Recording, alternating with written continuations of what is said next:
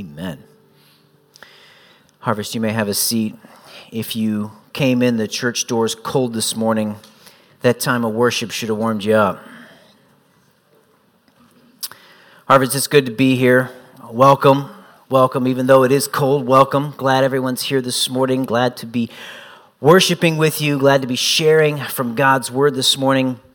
You know, you may remember when we began the study of Esther 9 weeks ago, I told you King Ahasuerus desired to conquer Greece. And that was possibly one of the reasons why he showed off all his wealth in chapter 1, if you remember. He was effectively saying, I have the resources for this campaign. You know, history tells us that Ahasuerus did go to Greece. He fought against the Greeks, and he actually won many battles. And at first he drove them back, conquering several of their cities. However, he eventually lost the war at the Battle of Salamis. So would we call that a victory? Think about that word victory. What does that look like in human contexts? Countries go to war, armies conquer or are defeated, lands are taken, new rulers are put into place. But for how long?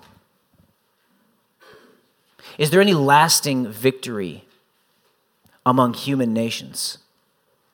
What is real victory? What is lasting victory? What is true victory? We close our study of Esther this morning. And I want to focus on that idea of victory, specifically when God is victorious. When God is victorious. What happens when God is victorious? We've reached the end of our study, and for me, it's been a really good study, and I hope it's been for you as well. We've learned from the book of Esther that even though he isn't even mentioned, he is deeply at work.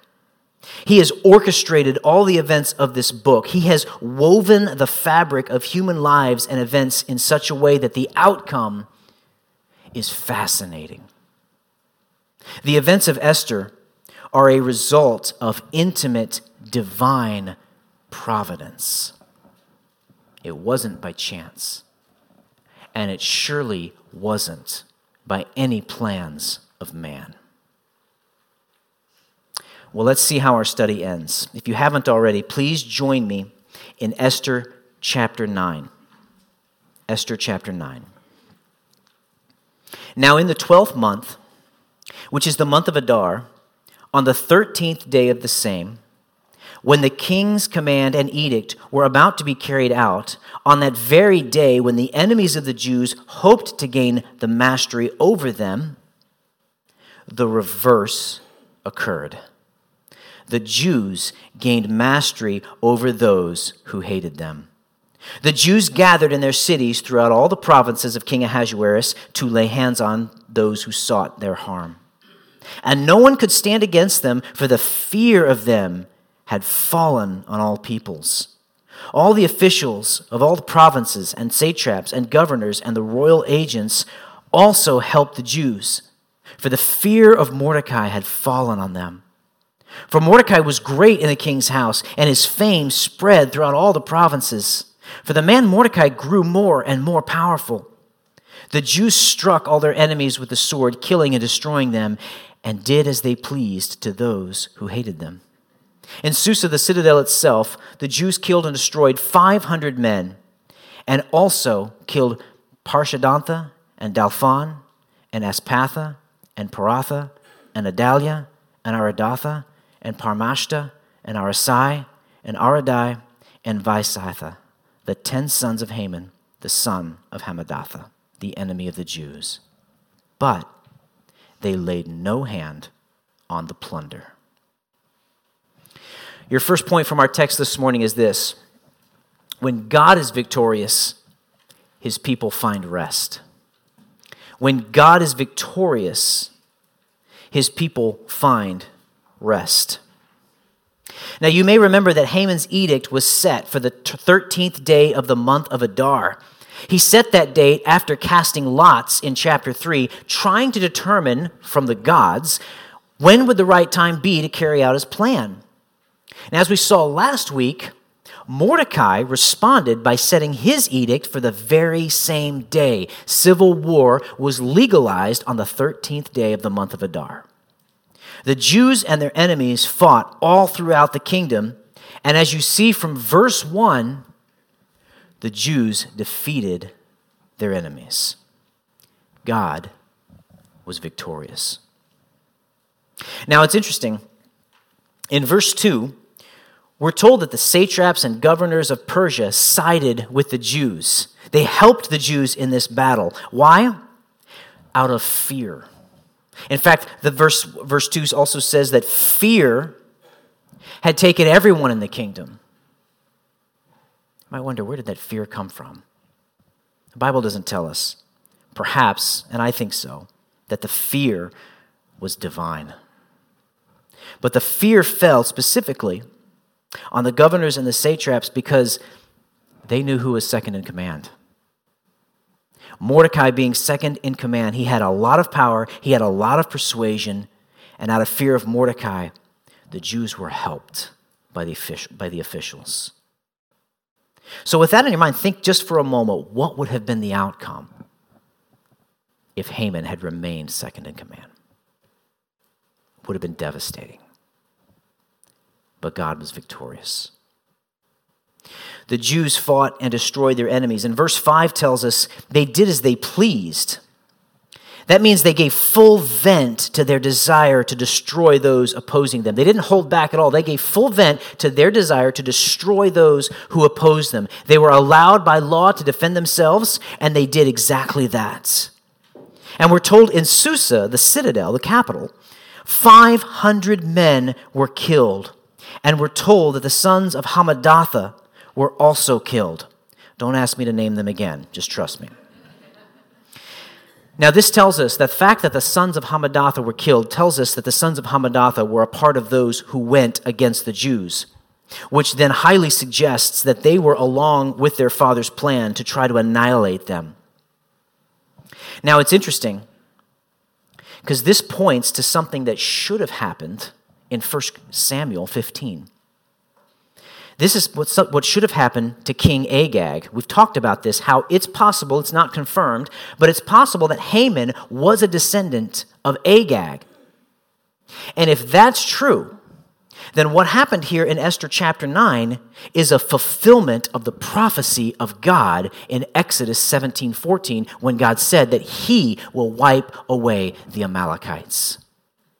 So if Haman, and again, it's not confirmed, but if he was a descendant of Agag, then here we have the fulfillment of that prophecy. Esther, in other words, did what Saul, King Saul, had failed to do.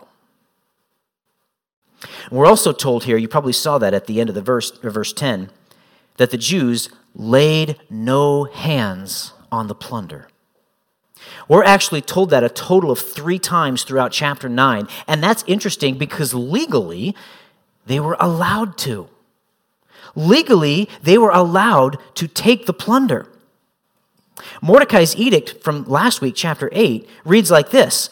The king allowed the Jews who were in every city to gather and defend their lives, to destroy, to kill, and to annihilate any armed force of any people or province that might attack them, children and women included, and to plunder their goods. Legally, they were allowed to do that. So why didn't they plunder the goods? Why didn't they take advantage of that? Well, we're not completely sure. There have been some guesses to this. The Jews may have refused to plunder the goods as a way of honoring what God had told King Saul to do to Amalek. It could be that the Jews recognized the defeat of Amalek here, the defeat of Agag, and as a way of honoring God, they refused to touch the goods because in 1 Samuel, God told Saul to utterly destroy Amalek, to devote everything to the destruction, including the goods, the livestock, and everything they had, put it all to destruction, and Saul failed to do that. So it could be as a way of honoring that the Jews decided not to plunder the goods. That's one possibility. Another possibility, it's been suggested that the Jews did not plunder the goods as a way of publicly stating that they fought solely for their own preservation, not for material gain. Either way, as we read that, you sense there is something honorable about leaving the plunder. Whatever the reason, they left it. Look at verse 11. That very day, the number of those killed in Susa the citadel was reported to the king, and the king said to Queen Esther, "In Susa the citadel, the Jews have killed and destroyed 500 men, and also the 10 sons of Haman. What have they done in the rest of the king's provinces? Now what is your wish?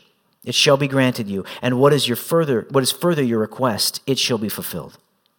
And Esther said, "If it please the king, let the Jews who are in Susa be allowed tomorrow also to do according to this day's edict, and let the 10 sons of Haman be hanged on the gallows." So the king commanded this to be done. A decree was issued in Susa, and the 10 sons of Haman were hanged. The Jews who were in Susa gathered also on the 14th day of the month of Adar, and they killed 300 men in Susa, but they laid no hands on the plunder. So you can see this, the king gets this report. He learns that 500 men of the citadel and Haman's sons have been killed. And note the king's response. He says, "What then have they done in the rest of the king's provinces?" Now there's some debate over what does he mean by that? What was his motivation in saying that? Was he angry that hundreds of his subjects had been killed? Was he delighted that that the battle was in favor of the Jews? We're not quite sure. Personally, and I could be wrong, I tend to think he's delighted because of what happens next. Look at the rest of that. That'd be verse 12. He says, "What have this been done in the rest of the king's provinces?" And then he says to Esther, "Now what is your wish? It shall be granted you. And what further is your request?" He's asking her again, what else do you want? Almost like he's inviting something else to happen.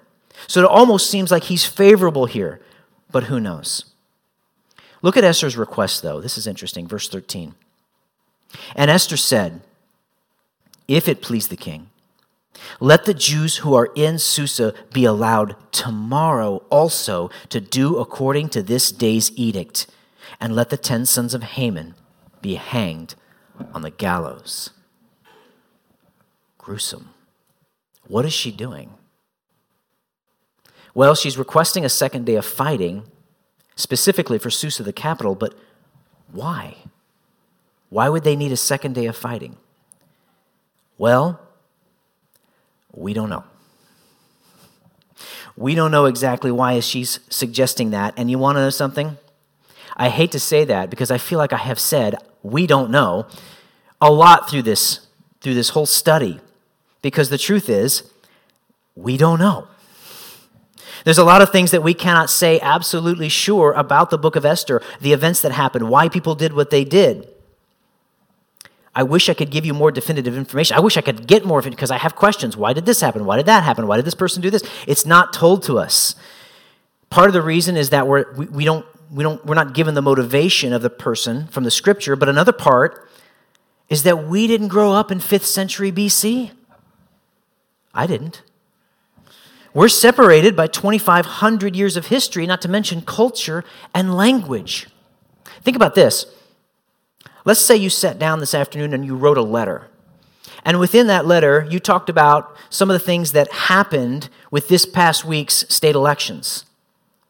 And then 2,000 years from now, they're digging through the rubbles of your home and somebody finds that letter and they read it. The likelihood is they would have no idea what you're talking about. Same idea. The original readers of the book of Esther would probably have understood things a lot better than we would have. We don't know why Esther suggested a second day of fighting, but there have been some suggestions, and I'll give those to you. One suggestion is this. As Esther has grown into the role of being queen, the power has gone to her head. Some have suggested that she's showing the darker side of what power can do. Some have suggested she has grown in this role so much. You remember she started as this compliant girl and grew to risking her life, and then a queen who was writing edicts and making decisions, and has grown all the way to this point where now she's had a taste of the power. She knows what she's capable of. Possible. You may recall that at the start of our series, I told you that Esther could have been her nickname given to her by the people of Persia. Esther sounds a lot like the name Ishtar, which is the Persian goddess of love and war. And one of the things the author of the book might be doing is pointing out that Esther embodies both of those ideas, love in her relationship to Ahasuerus, and war because of her apparent vindictive behavior toward the enemy of the Jews. So again, it's conjecture. That's a possibility. It could also be a possibility that there was just simply a bigger threat in the capital than we knew about. And Esther knew about it, so she requested a second day of fighting to completely destroy the enemies. Let's just be done with this. We're just not sure. And another thing, for the contemporary reader, it's a morbid thing to talk about hanging or impaling human bodies. Why would she want that done? Well, in our ears, that's morbid. But honestly, that was very common in ancient warfare. It was very common to display publicly the bodies of those fallen, the enemies that were fallen. It was a way of further humiliating them. So that's what happened in Susa. That's what happened in the citadel. What happened in the other provinces? Join me in verse 16. Now the rest of the Jews who were in the king's provinces also gathered to defend their lives and got relief from their enemies and killed 75,000 of those who hated them. But they laid no hands on the plunder. This was on the 13th day of the month of Adar, and on the 14th day they rested and made that a day of feasting and gladness. But the Jews who were in Susa gathered on the 13th day and on the 14th day, and rested on the 15th day, making that a day of feasting and gladness. Therefore the Jews of the villages who live in the rural towns hold the 14th day of the month of Adar as a day for gladness and feasting, as a holiday, and as a day on which they send gifts of food to one another. So all over the kingdom of Persia, the enemies of the Jews have fallen. 75,000 were told.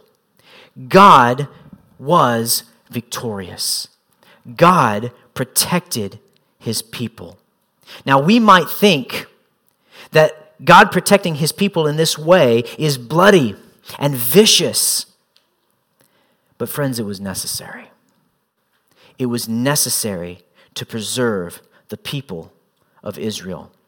God kept his people safe and by extension fulfilled his promise that a Messiah would come through the Jewish nation.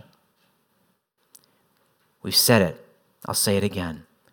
God's plans cannot be thwarted. Now, do you see that word relief in verse 16? Now, the rest of the Jews who were in the king's provinces also gathered to defend their lives and got relief from their enemies. That word relief in verse 16, it means rest. When God is victorious, his people find rest. And that's part of what God does when God destroys enemies. He leads his people to rest. In Joshua 21, after the conquest, Joshua 21:44, speaking of the nation of Israel, reads like this: "And the Lord gave them rest on every side, just as he had sworn to their fathers." Part of God's plan for Israel was to bring them rest from their enemies. Rest in our passage in Esther is the idea of providing consolation. It's comfort to someone who's experienced suffering. In our passage, God is granting rest to the Jews from the suffering they received from their enemies. Now, most of us today, we don't face enemies like the Jews did in Esther's day. But still, we do feel the effects of the enemy's attack. Throughout this study, we've talked a lot about Satan. We've talked a lot about his attacks. And there are times in this life that God gives us rest. There are times from this life when we just feel like things are going well, when the fighting of temptation doesn't seem that strong, when discouragement seems at bay. There are times we experience that. God gives us rest from Satan's attacks, but we have to admit that rest is brief because we live in a fallen world and because God does allow Satan to do his work for now. It won't always be this way. A day is coming when Christ will return and he will bring true rest, full rest, lasting rest to his children. Lord, hasten such a day. But there's another way that we can receive this rest. There's another enemy that you and I face constantly, and that enemy is ourselves. We are often our worst enemy. In our house, as you walk through the hallway into the family room, there's a decorative cross on the wall, and the word rest is painted in the center, along with the reference Matthew 11:28 and 29. Jesus said in Matthew 11:28, "Come to me, all who labor and are heavy laden, and I will give you rest." The idea of rest there is relief from toil. When God has victory, there is rest. When God has victory in our lives, there is rest. It was true. When God had victory, it was true in the Old Testament times. During ancient warfare, God provided rest. But it's also true today. It may be different, but it's still true today. God wants to grant you rest from your toil. What's our toil? In Matthew 11, Jesus was speaking of those carrying the burdens of trying to save themselves by keeping the law. And it was a burden. It was wearisome, but it was also unnecessary, and ultimately, it was ineffective. We can often be our worst enemy. Too often in our day, we fail to live in the freedom of the gospel. Instead, we try to be our own savior. We forget that God's already won the victory, and we're still trying to earn his favor. What I'm speaking about here is the issue of motive. Why do we do some of the things that we do? Why do we come to church? Why do we read our Bible? Why do we strive to be honest? Why do we want to be friendly? Why do we want to be a good person? These things aren't bad. In fact, they're things we're supposed to be doing. But you see, where we get mixed up here, where we turn it into toil, is in the issue of motivation. Am I living for Christ as an outflow of my salvation, or am I striving for righteousness because deep in my heart I still feel like I have to earn God's favor? If we took a careful look at ourselves, I think that many times we'd have to admit the latter. Friends, let me say this. You can't earn God's favor. If you're not a child of God, you might be striving to earn God's favor or striving to be acceptable by your good works. If you are a child of God, a believer in Jesus Christ, you might be under the impression that you have to do good to please him. But friends, if you've surrendered yourself to Jesus Christ, then you are wrapped in his favor. He delights in you. There is no need to work so hard to please him. You already please him. He's won the victory over sin. He's won it. It's done. Rest in that truth. Now, I'm not saying that we don't strive for righteousness. Please don't misunderstand me. I'm not saying that. Of course we strive for righteousness, but the motivation should not be to gain God's favor. The motivation should be, I strive for righteousness as an outflow of the work that he's already done in my heart. Jesus did it all, which is why he said, it is finished. When we work so hard to do good, When we try to make ourselves look good or make ourselves look good to others or make ourselves look good to ourselves or even try to make ourselves look good to God, we fail to live in the victory that Christ has already secured. That is toil, motivated by a desire to do it in our own strength. Tim Keller writes this: He has lived the life you should have lived. He has died the death you should have died. If you rely on Jesus' finished work, you know that God is satisfied with you. You can be satisfied with life. Rest in God's victory in your life. When God is victorious, his people find rest. Point 2, when God is victorious, his people celebrate. When God is victorious, his people celebrate. Follow along while I read. And Mordecai recorded these things and sent letters to all the Jews who were in all the provinces of King Ahasuerus, both near and far, obliging them to keep the 14th day of the month of Adar and also the 15th day of the same, year by year, as the days on which the Jews got relief from their enemies, and as the month that had been turned for them from sorrow into gladness, and from mourning into a holiday, that they should make them days of feasting and gladness, days for sending gifts of food to one another and gifts to the poor. So the Jews accepted what they had started to do and what Mordecai had written to them. For Haman, the Agagite, the son of Hammedatha, the enemy of the Jews, had plotted against the Jews to destroy them and had cast pur, that is, cast lots, to crush and to destroy them. But when it came before the king, he gave orders in writing that his evil plan and that he had devised against the Jews should return on his own head, and that he and his sons should be hanged on the gallows. Therefore they called these days Purim, after the term pur.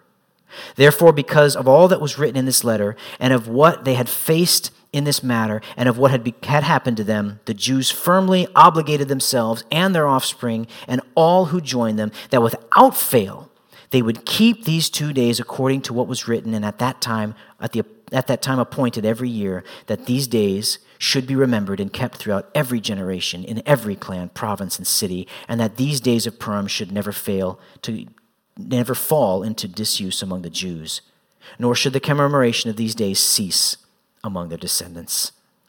Then Queen Esther, the son of Abihail, and Mordecai the Jew, gave full written authority confirming this second letter about Purim. Letters were sent to all the Jews, to the 127 provinces in the kingdom of Ahasuerus, in words of peace and truth, that these days of Purim should be observed at their appointed seasons, as Mordecai the Jew and Queen Esther obligated them, and as they had obligated themselves and their offspring with regard to their fasts and lamenting. The command of Esther confirmed these practices of Purim, and it was recorded in writing. So what happened after the fighting? Another party. The Jews celebrated. There was joy and gladness and sending gifts of food. And this, by the way, is the way holidays tend to happen. There's a celebration over something, some kind of event or some kind of excess, and that celebration is remembered every year, and more people celebrate it until the government finally says, hey, it's time to turn this into a holiday. Now, the original Thanksgiving, you might remember this from history, was celebrated in 1621. The pilgrims and the natives came together because there was much to be thankful for, even though over 50 pilgrims had died that first winter. There was much to be thankful for, and they celebrated. But it wasn't until 1777 that the first national proclamation of Thanksgiving was given by the Continental Congress. And then if you know your history, there was a lot of proclamations about Thanksgiving over the years. Now, Purim, the holiday we read about, was established much quicker, but with a similar process.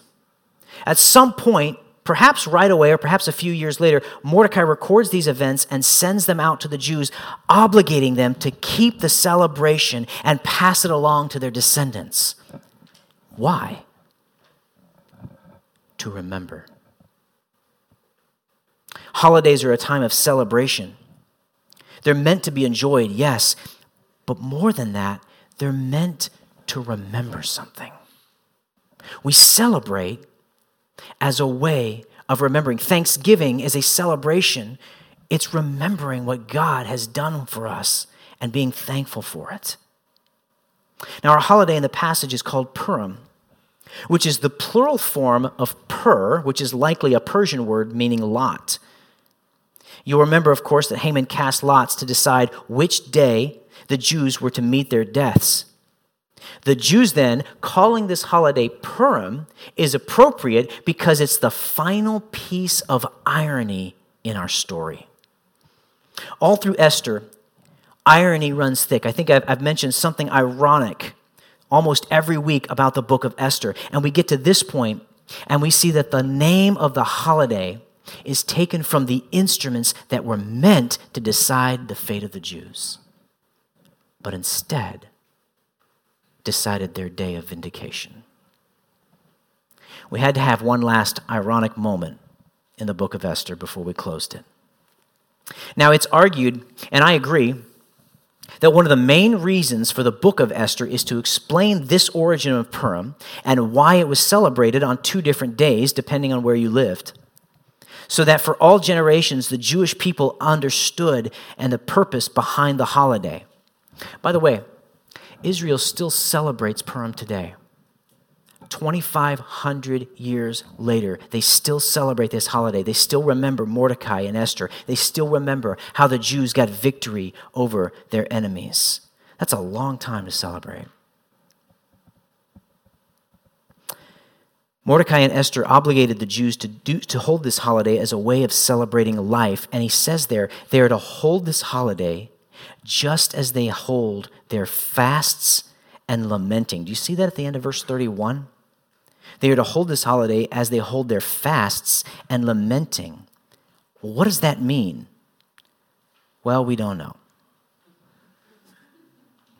But it's quite possible that what the author is trying to communicate there is that this holiday is to be celebrated. It's just as important as when we fast and when we lament. You may remember that we've seen this in the book of Esther. We've seen how Mordecai, after hearing about Haman's plot, lamented and covered himself in sackcloth and ashes and fasted. So it's possible that what the author is saying here is, hey, this holiday is just as important as how we respond out of grief. Celebration is just as important as grieving, in other words. And they do this to remember how their enemies were defeated, the Jews liberated. Now it's interesting, although the name of God is not mentioned in the book of Esther, there is no doubt that he's at work. There was no doubt that God was preserving his people. Why? Because he'd made a promise that the Messiah would come through the Jews. God made a promise even to Abraham that the Messiah would come through the Jews. See, we've reached the end of our cosmic chess game. And I don't know if you know this, but it's common when one player in a chess game recognizes their defeat is inevitable. Sometimes they'll take their king and they'll turn it over, just as a way of submitting. I doubt Satan was that courteous. He lost. Of course, we knew he would lose, but for a while there, it seemed like he had the upper hand. But God was victorious.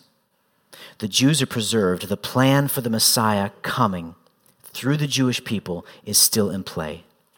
See, when God is victorious, his people celebrate. Many of you, I'm sure, remember coming to Christ. You remember that time when you put your faith in Jesus Christ. That was a day of victory. Maybe you don't remember the exact day, but you remember the time, or you remember certain things that were going on. For me, it happened when I was 5 years old. My father met with me in a closet, and we prayed, and I accepted Christ. That's something worth celebrating. You know, every year on Easter Sunday, we remember the ultimate victory of Jesus Christ. He took our sins upon himself at his death and then rose victorious over death, over sin, and over Satan. We remember that and we celebrate. Every week, we meet here at church. Why? Well, among other things, to celebrate our faith, to celebrate our God, because he's worthy of our praise. And you know what? Every day, there are victories in our lives. Every day there is victory over sin and temptation. Every day there is victory in ways that we stand for the gospel. Every day there are little victories, and even small victories should be celebrated. When God gives you victory throughout your day, praise Him. When He gives you boldness to speak of the gospel, when He grants you strength to resist temptation, when He sends you comfort in a time of need, praise Him. Thank Him. Celebrate Him. He is worthy of our thanks. He is worthy to be celebrated simply for who He is, but He's worthy to be celebrated because of all that He's done as well. So let me ask you this question. In what ways can you celebrate God for who He is and for what He's done? What small ways, what everyday ways can you celebrate your Creator? You know something else about this passage? This day of feasting, this day of celebration by the Jews, it points to something. It points to the ultimate day of celebration. My friends, a day is coming when we will celebrate the ultimate victory of the Lord. And you know how I know? Because I've read the end of the Bible. And if you don't know, God wins. God wins, and all believers will be in His presence on that day, feasting and worshiping Him forevermore. Let me challenge you with something. This week, take some time and just read the final 4 chapters of Revelation. Read about our celebration that's coming. Read about the ultimate victory of our Lord, and let those things encourage you. You know, I've said throughout this series, there ain't no party like a Persian party. But the truth is, the party in heaven will make the Persian parties look dull and boring. And if you're a believer in Jesus Christ, you're going to be there. When God is victorious, His people celebrate. Here's our final point. When God is victorious, His people are blessed. When God is victorious, His people are blessed. Read with me in chapter 10. King Ahasuerus imposed a tax on the land and on the coastlands of the sea. And all the acts of his power and might, and the full accord of the high honor of Mordecai, to which the king advanced him, are they not written in the book of the Chronicles of the kings of Media and Persia? For Mordecai the Jew was second in rank to King Ahasuerus, and he was great among the Jews and popular with the multitude of his brothers, for he sought the welfare of his people and spoke peace to all his people. Short chapter that wraps up the book of Esther. And you might wonder, why are we reading about King Ahasuerus imposing taxes? Well, the book ends in a similar way it began. When we read chapter 1, King Ahasuerus is at his peak with all of his riches and honor and glory. And you might recall that he lost a lot of that after battling the Greeks. So one possible purpose that the author has here for ending this way is to let us know that Ahasuerus went on to prosper again, even though it was through taxation. So you could look at this as bookends. Ahasuerus started strong financially, and he's ending strong financially. But the emphasis, as we read this chapter, the emphasis of this short chapter is on Mordecai. Mordecai is second in command, the most powerful man in the kingdom except for the king. All of this was recorded, possibly, by the way, in the same annals like those that the king had read to him when he couldn't sleep.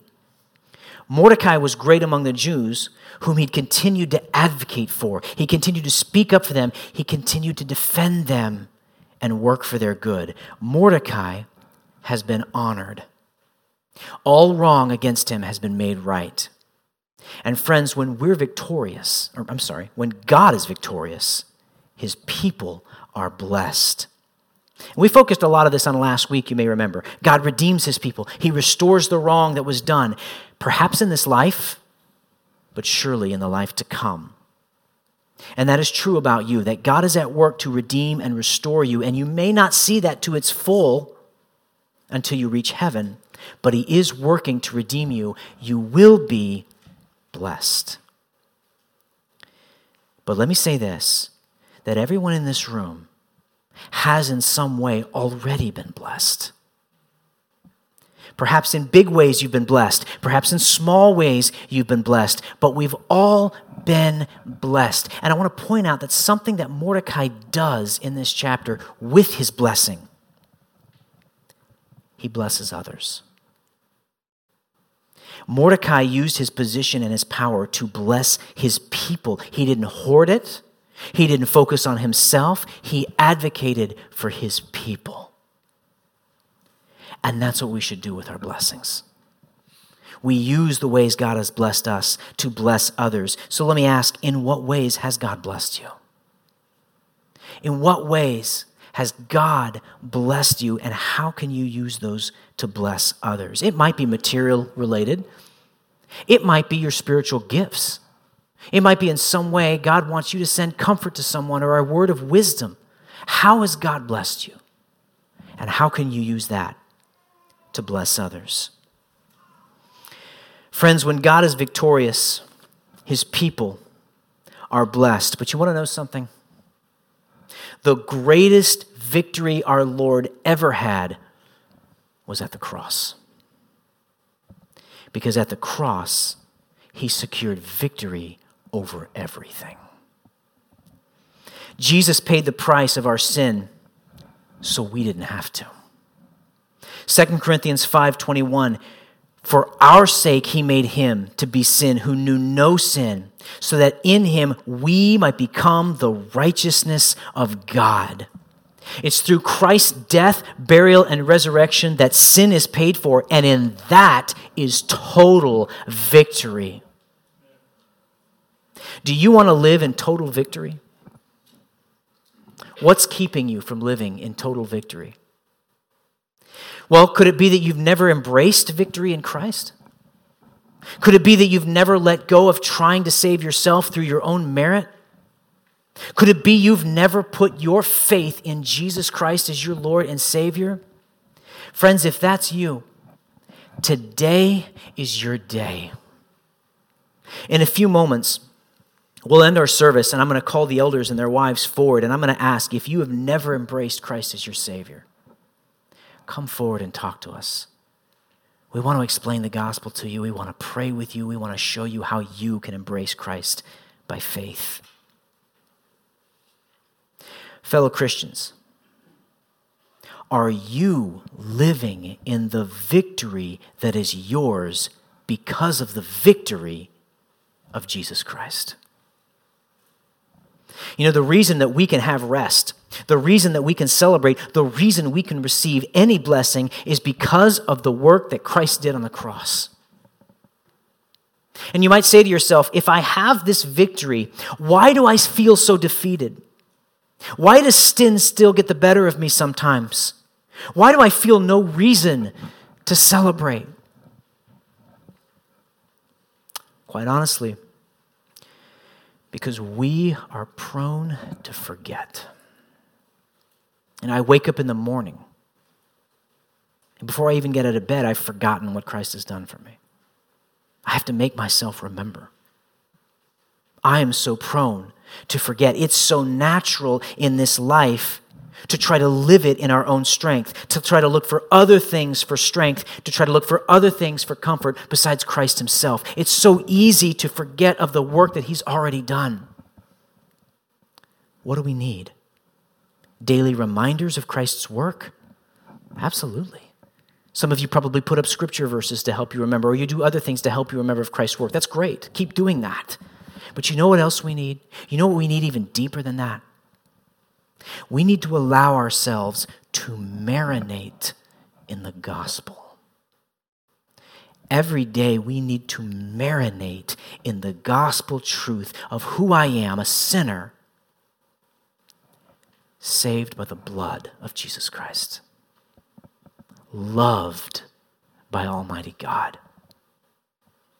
To the degree that the gospel penetrates your heart, you will live in greater freedom. To the degree you live in Christ's victory, you will experience that amount of rest, that amount of celebration, and that amount of blessing. Friends, God is victorious. He's already won.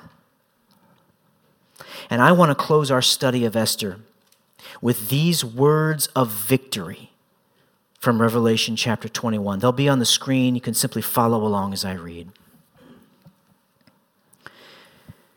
Then I saw a new heaven and a new earth, for the first heaven and the first earth had passed away, and the sea was no more.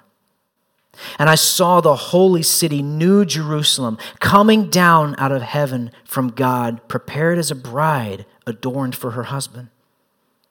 And I heard a loud voice from the throne saying, "Behold, the dwelling place of God is with man. He will dwell with them, and they will be his people, and God himself will be with them as their God. He will wipe away every tear from their eyes, and death shall be no more. Neither shall there be mourning, nor crying, nor pain any more, for the former things have passed away."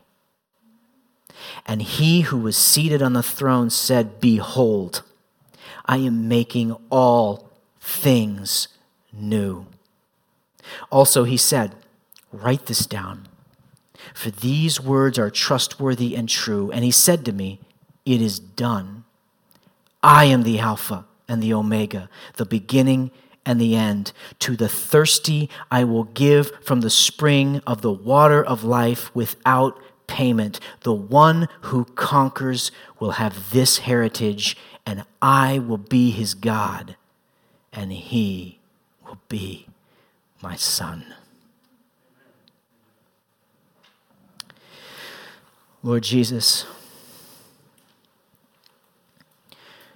thank you that you are victorious.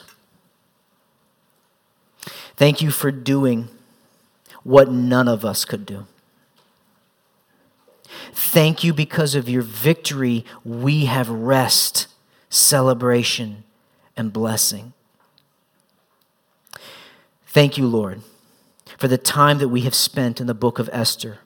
Thank you for the truths that you have taught us from this amazing story, a story you are not even mentioned, but nonetheless a story in which you are deeply at work.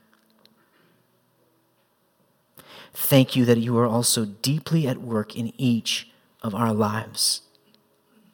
May we leave this place and live in your victory. I pray in Jesus' name, and all God's people said, amen.